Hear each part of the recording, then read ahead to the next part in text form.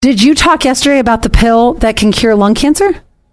No, and I actually have a cancer thing when you're finished with this, so do share. Okay, a pill has been shown to have the risk of death from a certain type of lung cancer when taken daily after surgery to remove the tumor. Wait a minute. There was something that I had about breast cancer yesterday. What was it? It's a drug that they have had for a bit, but then apparently went away, and they're bringing it back, and it supposedly does very well. I didn't have any more information on it, except for it's going through the process of getting approved. So if you struggle with that, you could have some hope coming your way. You know, it's funny. I was just talking about this with my acupuncturist, and we were saying how, we're convinced that these cures are out there, but everybody wants to make their money. Till the money's made. Mm-hmm. Well, this company may not be making much more money. I'm not talking ours that we're sitting in. I'm talking about the cancer testing company that accidentally told 400 patients they have cancer.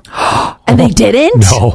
It's, this is horrible, but they said hundreds of people got a scare of their life after opening their letters saying that they have cancer. Over 400 people, asked you, over 400 people have gotten the letters, but they actually don't have cancer.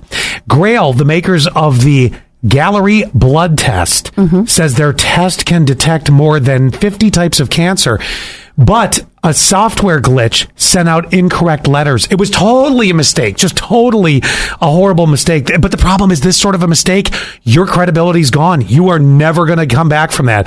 Those letters went out between May 10th and May 18th by the third-party vendor known as PWN Health. Yeah, that's all I got. PWN Health. Doesn't that give you a new lease on life, though?